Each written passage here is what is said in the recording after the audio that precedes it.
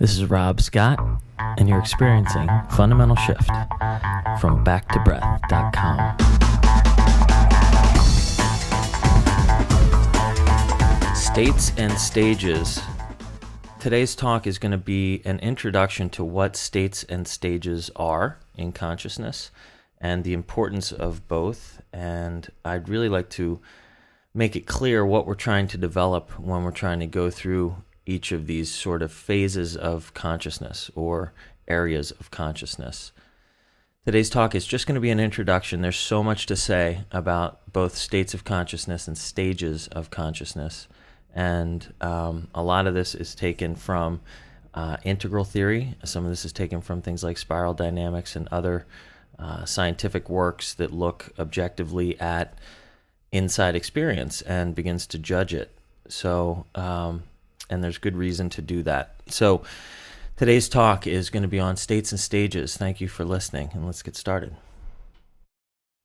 So let's start off by trying to define what a state of consciousness is. Quite simply, it's really just how you feel in this moment. So if I were to say, what's your state of being right now, you could mention all kinds of things. I feel happy, I feel sad, I feel nervous, I feel air against my skin, I feel whatever. It's the timeless state of being that you're in at the moment. And so lots of what we end up trying to do in life is manage our state. You know, if we start drinking alcohol and we enjoy it, we're trying to manage our state. If we start to meditate and sit, we're trying to learn how to manage our state experience, right? So our state of mind, our state of being is what we're in now. It's a timeless, sort of internal view and description of where we are. Another way to think about states of being are different states like waking state, sleeping state, dreaming state. We can talk about drug-induced states of consciousness. We can talk about spiritual states of consciousness. We can talk about all these different normal or altered or whatever types of states of experience. So no matter how evolved or developed we get, we end up still having these different states of experience. And that's one of the misunderstandings of people who meditate or teach meditation oftentimes, is that there's an implied goal of finishing or being done or being endlessly at peace, when the state of peace is just a state of mind, and then there's another state coming later, which might be a state of sleeping, a state of interest, a state of happiness, a state of whatever, right? So our states of mind definitely change, but there's still this deep desire, because our state of mind is our existence, it is our now experience. We want that to be as full and as meaningful as possible. So as we step out of our state and start thinking about it and judging it, we end up wanting it more. We want more of that happiness, less of that sadness. We start to manage this, and so we see we can do that with chemicals or by treating people different ways, or money seems to make me happy, so I do that, and we end up developing all these beliefs and ideas about how we can sort of manage our state. And one of the first developmental things is moving back away from what our ideas are or beliefs are about how we're going to be happy, to being more honest with ourselves about what makes us happy. And why that's a developmental move, in my opinion, is that we end up waking up to the honesty of, it might not be money that makes me happy, but it might be relationships that make me happy. And we don't find that without some type of introspection.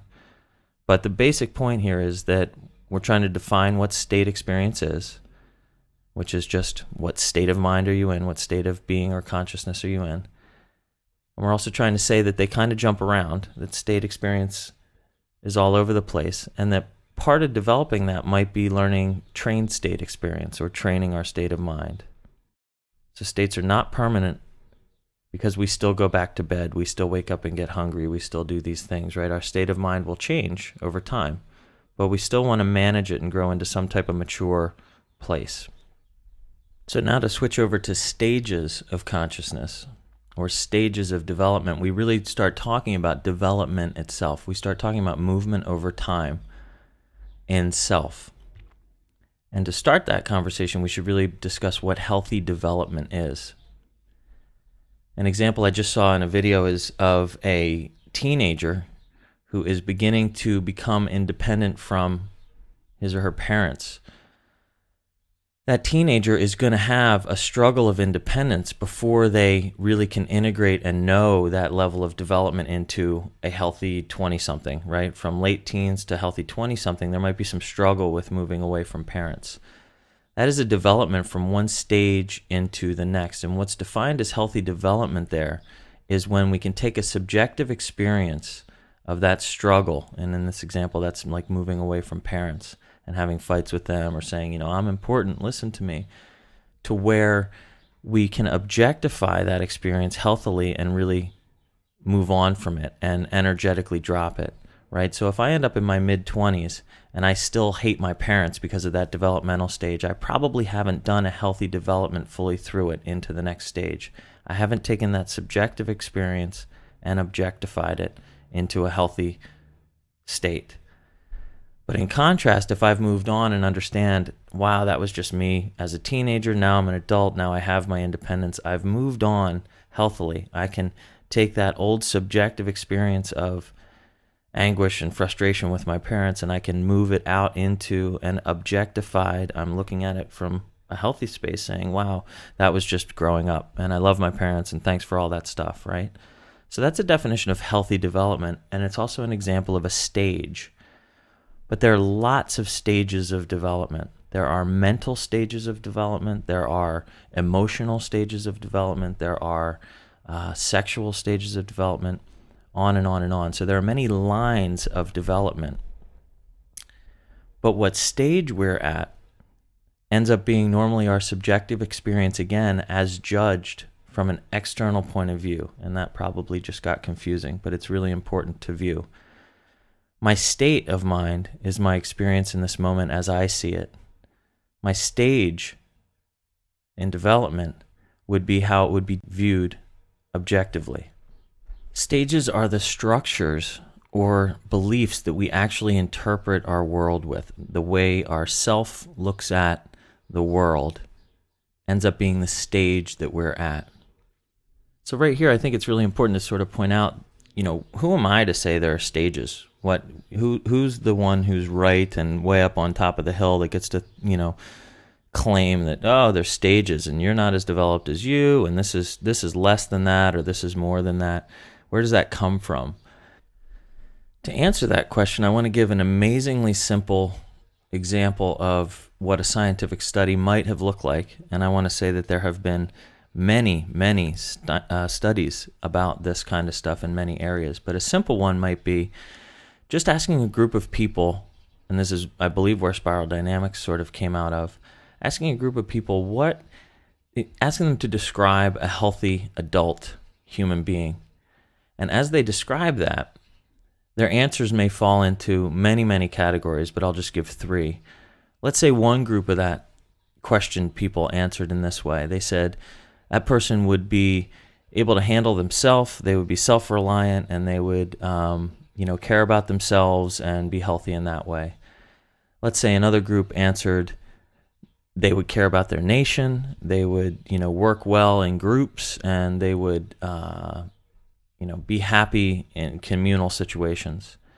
And let's say another group answered they would be awake to the needs of the world, they would treat all living beings the same, they would realize that there's a oneness and a deepness and all that kind of stuff. So we could say that those three different answers end up coming from selfish to nationalistic or ethnocentric, a group sort of centered thing, to a world-centric view. So it goes from I to we to all, right? And what they found over and over in all these lines of development in all these ways is that people move through these stages. People start out very egocentric and they move to ethnocentric and they move to world-centric. Now, everybody doesn't move like that, but there's never a movement that goes backwards. People don't end up world-centric early and then go to fully egocentric. And being egocentric doesn't disappear in world-centric, but the movement is from, in this example, I to us to all. If we put that developmental line on emotional, people become more and more capable of more emotions, right? So there's a growth that's demonstrable in scientific study after scientific study. And so that's why we get to say that there's some movement. And that's why we get to say that I can see that person's structures, but I can't really see my own.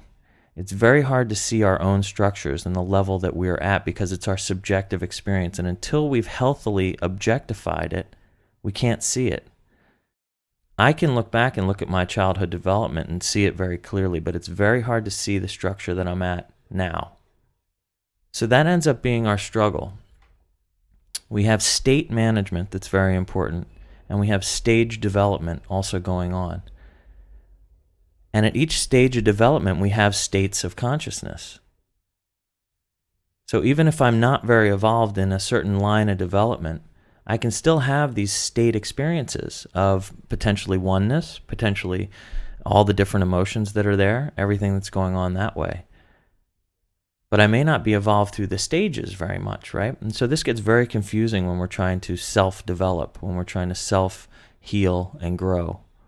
What am I really trying to do when I sit on the meditation cushion? Or what am I really trying to do when I'm learning and being introspective?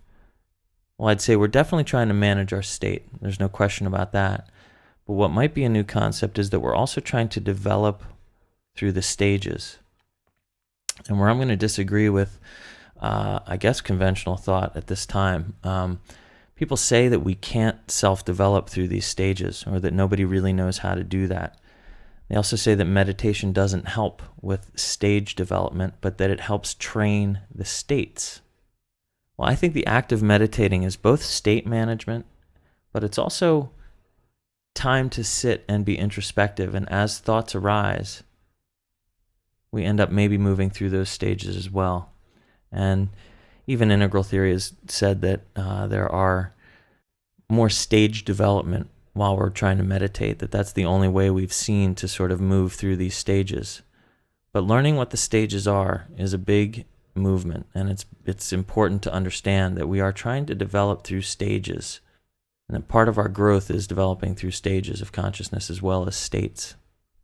Another thing that I really think is important to point out is that as we're trying to be compassionate with people at other stages of development, it's really important that we realize that we are judging, right? This is a judgment that we're making on people. And one of the problems that some people in the spiral dynamics camp tend to make, and this is going to sound very hypocritical as I'm judging, right? I'm very aware that I'm judging right now, but we all need to remain aware that we're judging when we do this, because people start talking about nations that resonate at a lower value meme or a value system than we do, and they end up saying that those people are that value thing rather than that they're behaving at a certain value thing. And as soon as we equate the behavior with the person, the judgment has sort of widened all the way. So when people in spiral dynamics say so-and-so is at a red meme and red just has to be dealt with like this, we've really closed down and lost our compassion for people that are really allowed to be at whatever level they're at.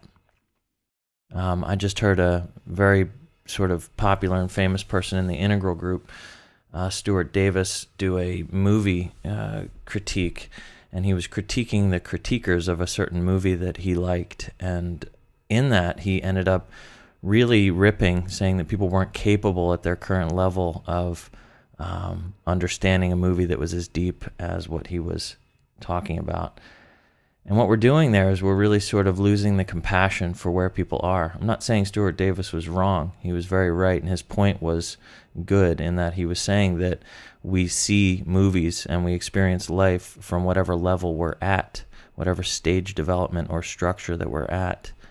But the problem is that he really started throwing stones at people that aren't capable of seeing any higher than where they are. And so it's important that we keep our compassion about where people are, and that when we see people that are at lower stages than we are, that we don't fault them for that, but that we maybe help them be as fully where they are as possible, to understand and to be as open at whatever level they're at. And if we believe in stage development or movement through them, that we maybe help them to see the next stage that's in line for them. So this has been a longer talk, and I apologize. We're back to the 15-20 minute range, but it's really important, and I've only dusted over this. This is a very complex topic, and And there's thousands of topics in this topic, so I apologize for going so long. But I got one more point on state development. And as much as I said that it's sort of all over the place and that, yeah, we might have a realization and then we fall asleep, there are states of being that end up moving from just this, waking, dreaming, formless sleep. We end up having certain understandings. We end up coming into non-dual states of understanding. And as we work toward training our state of being, all of life is a state experience or experiment. We kind of walk around and, ooh, this food makes me feel a certain way. And ooh, as I mentioned, this drink makes me feel a certain way. As we're growing up, we're trying more and more to manage that stuff. And as we start to really get to the point where we want to sit on a meditation cushion or work and just sit down and think about our lives or be introspective and self-develop, once we get there, there are developmental paths through these trained states. And so once we decide to train our mind, we get better and better at that. And one of the awakenings or developments that I want to bring up again is this sort of non-dual understanding where we start to not be pushed around by good and bad as much. And that's a real development in state. So that is a where states and stages begin to be blended, and states and stages can be blended in more ways than that. So don't misunderstand what I'm saying there. But states don't only jump around. We can begin to manage them more through training them. And so training our states are important.